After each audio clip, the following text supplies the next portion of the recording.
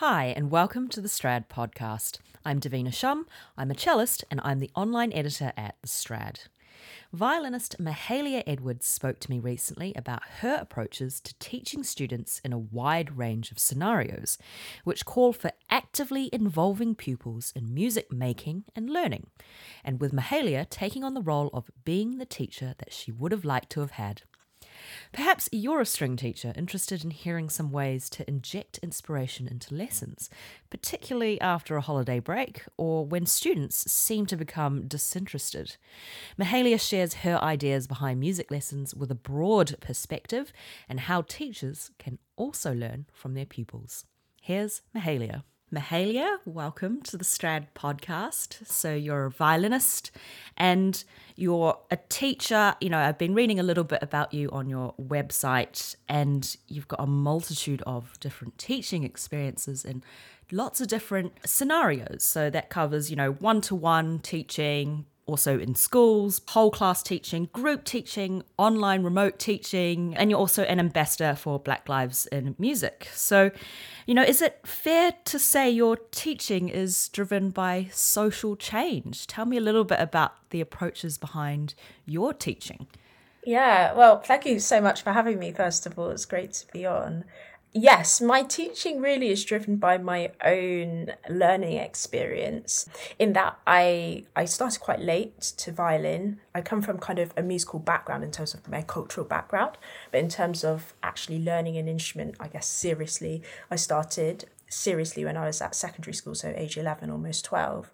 And I had supportive teachers, and I had lots of people kind of recognizing my I guess potential, but in lots of ways I didn't receive the music education that I now retrospectively would have liked. So my own teaching is kind of me being the teacher that I would have liked to have to my pupils, and it's really driven by kind of music for its own sake, in that sense that we can play music, yes, because it has benefits to the brain and development and all of these things that are really important, and it helps kind of with transferable skills, but also music because music is just an intrinsic part of what it means to be human. So kind of my, I guess, teaching philosophy is really powered by the individual who is making that music, and them not just being sort of a participant, but actively kind of taking ownership of their musical kind of journey.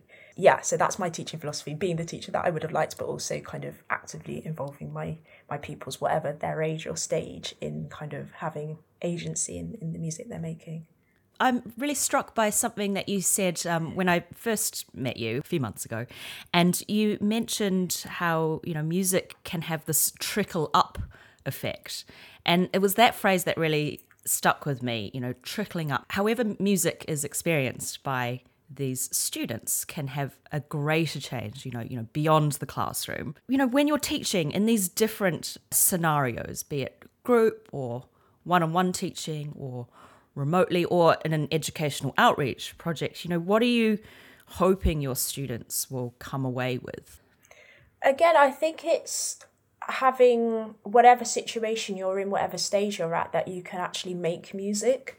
And I think sometimes, especially pupils and those who are less experienced, they kind of don't realise they're actually making music. They think they're doing their rudiments, which are really important, and scales, which are, a feature of every lesson. But sometimes they don't see beyond that as an actual form of making music. Sometimes it's just something that we do, and it's not really music making. We don't see it as musical at all. So musical learning in terms of how we learn it and what we're doing and how we're experiencing it, I want them to take away that even if you're playing on your own, you're still making music. Even if you're playing in a group with other people doing exactly the same thing, or maybe they're not doing exactly the same thing, and that's why it's tricky. Whatever you're doing, you're making music. Even if you're making one note, even if you're playing an open string, thinking musically about the sounds you're making, and just trying to fine-tune those sorts of, I don't want to say critical skills, because it's a bit, that's not really that significant, but in a way, yes, just thinking about what you're doing and thinking musically, because that's what it is, after all, it's music. Yeah, it doesn't need to be this seemingly unattainable level of perfection that people are always trying to strive for. Yes, of course, we want to strive for improvement and self-betterment. But one thing that you mentioned before that I'm thinking about, how you started relatively late, in secondary school. And I think for a lot of violinists, it's quite common to start very, very young, isn't it? And for some people, that's great, but there are the situations where people start because, and again, you mentioned this earlier, it's just what you do. It might be a box to tick just so that you can get that grade certificate, so that you can get that scholarship to that particular school, so that then you can say you've got your grade 8 and that's wonderful, and maybe you can get a scholarship that you're potentially in line for.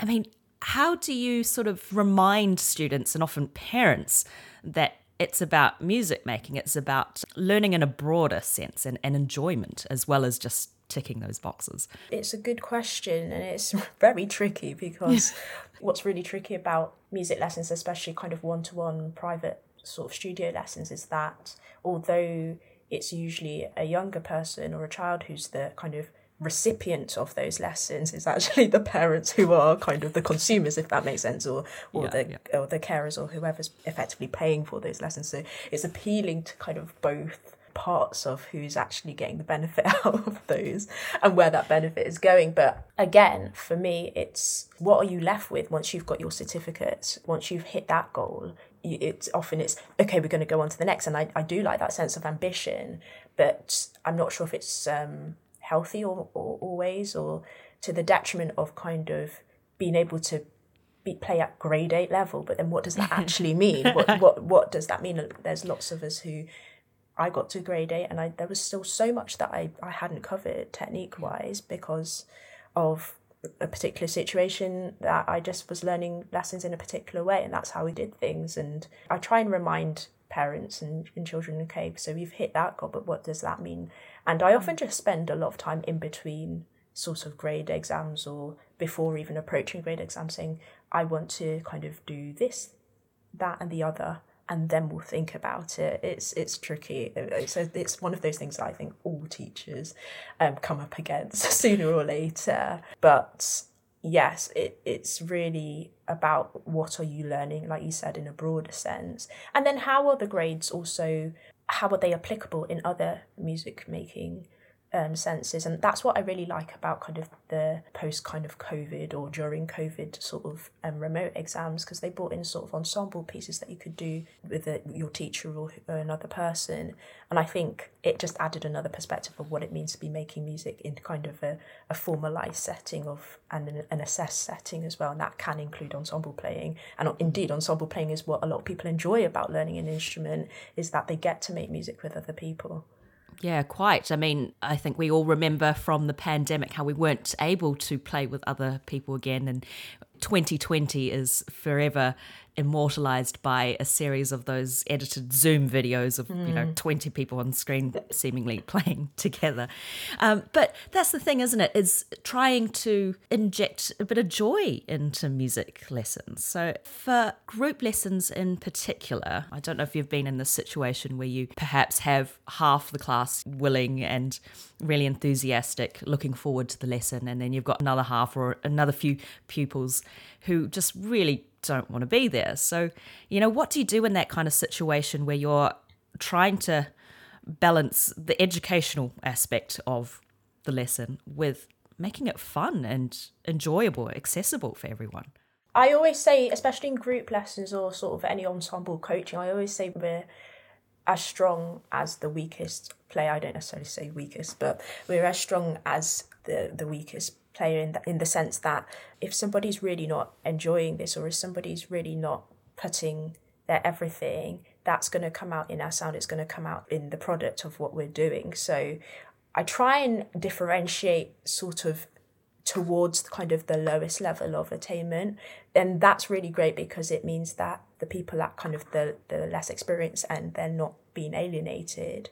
But also then you can have that sense of attainment, and I can do this with the people who are at the higher end of the kind of attainment, and then challenge them. And the people who are kind of still getting started, they don't necessarily feel left out, and they feel like they have a sense of responsibility in the team. So that might be kind of creating a really simple but effective and necessary open string part, so that they are kind of the driving force and the grounding for the piece, and then differentiating sort of in layers on top of that, making it fun by kind of using different repertoire is a big thing for me, actually, using different pieces, and I guess challenging what repertoire actually means. And when I spoke about agency with young people, that might not be letting them choose 100% of the pieces 100% of the time, because that also doesn't work in my experience. It might be that they get to choose from a set of pieces, or they get to choose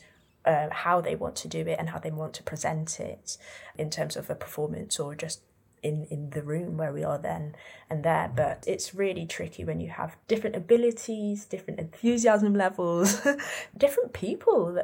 Some people really enjoy challenges. Some people actually pushing outside of their comfort zone makes them feel uncomfortable. It's challenging for them, and that's something that I'm dealing with right now, actually, in one of my schools. There's a child who's, their attitude isn't great at the moment. So, but because we're doing difficult things, we're moving on to that next level. But actually, when they get into their group lesson, so they have individual lesson and a group lesson, when they get into their group lesson, suddenly they change and they're a bit more enthusiastic. So that's something that I'm literally dealing with at the moment, is how can I get this particular child on board in their individual lessons, where there's a lot more focus honed in on them and it's a little bit more technically centered. So it's a challenge, but I think thinking sort of outside the box has really helped me.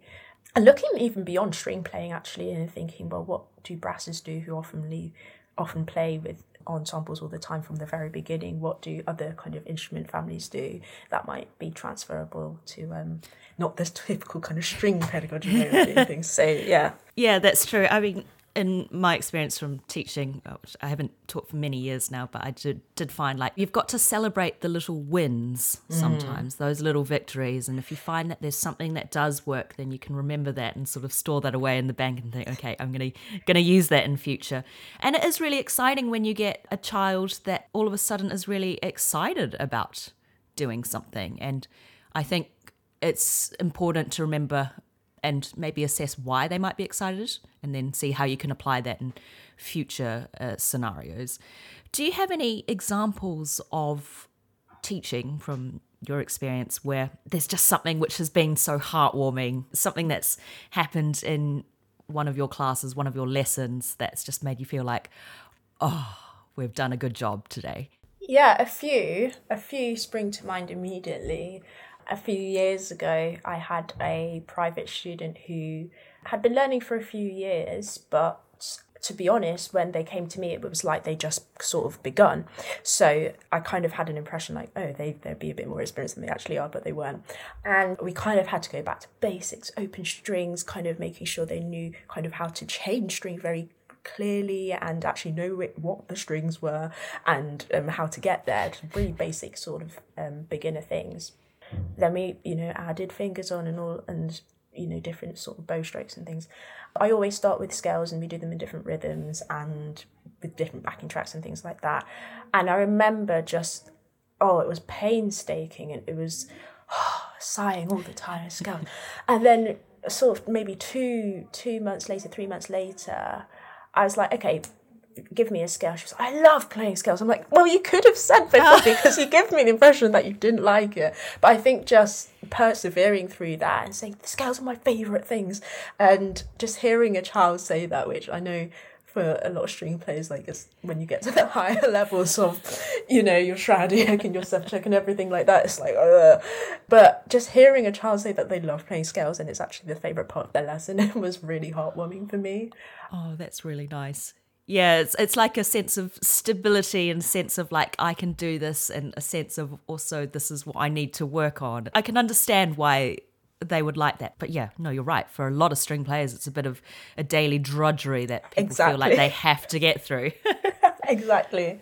And just to kind of give one more example, I think with my group teaching that I do in London, they have sort of, I think it's 90 minutes of violin lessons a week. It's quite immersive in that They have been doing musicianship in reception, and then they got their violins sort of in the first term of year one. And now the children that I was teaching in year one from 5 years old, they're now in year three.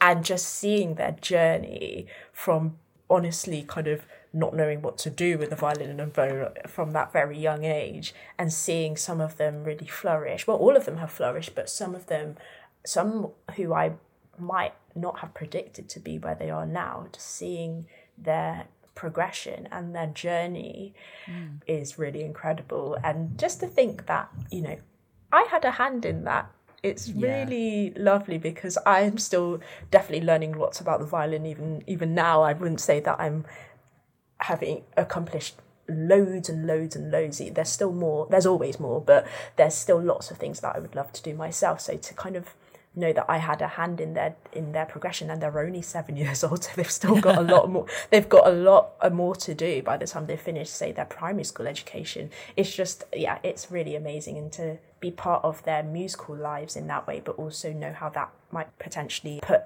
a musical kind of enjoyment and love of learning music, put that sort of on track in their lives. It sounds really cliche, but it's really heartwarming. I think it's an amazing thing to be part of a child's life at that stage, because you're not just a music teacher. You're never just a music teacher. You're so much more than that.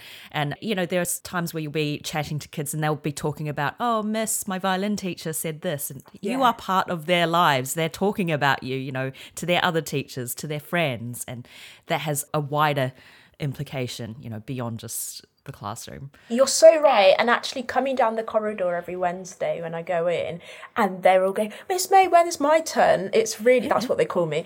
And it's really lovely, because it's just so part of their lives. It's embedded into their daily lives. And, I love violin, and when's my turn to come to violin, and all these things that, often parents say, gosh, I have to really fight to get my child to go to their lessons or whatever. And just to have that infused as part of their kind of daily school life is really special. And it's, unfortunately not every child has that, but they do. And I think it is a real tangible difference that it makes to their lives. Yeah, 100%. Yeah, and it's something special, isn't it? Especially those kids that get pulled out of their classes to go and attend their one-to-one lesson or small group lesson. And it's just something special that they get to do. They're like, I'm coming out of maths to do my violin lesson. It's like, I don't have to stay with the rest of the class. It's just that little feeling of like, I get to do something a little bit different. And that carries through, I think. As we approach the holidays, the school holidays, the end of the year, and also, the new year, it also comes with challenges of keeping children motivated, also teachers motivated, particularly coming back in January when we've just had, holidays and perhaps students who haven't touched their instruments in a few weeks. So if there's any particular advice that you could give to teachers on how would they inject inspiration into their lessons at this tricky time of year? Yeah, it's a really good point, because and as you've said, it's very easy for both sides to fall off track. I'm a big fan of using technology, and it's something that I'm still grappling with and still learning about, but making sort of inspirational videos, and I often just send it to parents on a WhatsApp sort of group, or send it via email, inspirational videos or play along videos that is kind of really catered for that particular student. I know people have YouTube channels that they go to, but I like to make specific ones for my pupils, because I know where they're at, and I know exactly what we can do with them and differentiate it specifically for them. But I'm a big fan of making videos that they can play along with, so there's no excuse to be like, I forgot what I was doing, or I didn't really know where to start. We can start with the video. So I like making videos. I also really like trading playlists, so kind of like some sort of practice challenge or a playlist challenge where they have to play, they have to listen, and then they have to create or compose, whatever but I like saying create, because that means that's a bit broader in a sense. And compose, I think composition can be quite loaded and quite abstract actually for younger pupils. But I like setting some sort of playlist or playing challenge, so they have to listen, or we trade playlists and I have to do a bit of listening because honestly I don't know half of the music that goes around nowadays, and it's really terrible because it means that, you know, in a way that my musical kind of listening is becoming narrowed, and I think it in some senses it does when we're working and we don't have the time to kind of indulge and explore. So I like trading playlists just to, you know, keep down with the kids, but also know what they're listening to, and also build their sense of kind of taste and aesthetic and what are you listening to, and that's also really valid as well. So I like doing that just to kind of keep music part of their lives, even if their violin isn't coming out all the time, especially over the holidays where people have family or they travel or whatever, just keeping musical kind of engagement in a deeper way as well, keeping that as part of something that they can do every day, even for 2 minutes, even for 5 minutes. So I do like trading playlists, and I do like making videos and just checklists, I think. And you mentioned it earlier, but easy wins, 5 things that you can do every day, even if you've got family over, even if you've got a busy time over the term holidays.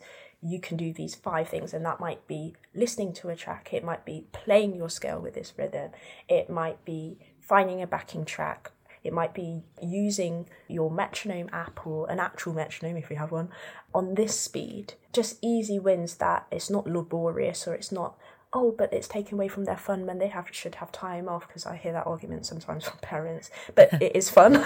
Well, for me it's fun, but also that's what keeps it ticking over, is just doing little and often rather than having a big gap and then going back to square one. It's the worst. It's the absolute worst, and actually only it gets harder the better, and the more advanced you get, it gets harder to kind of keep at that level. So little and often, just doing little checklists, little quick easy wins over the holidays that don't make it laborious or isolating over a time where people might be coming together.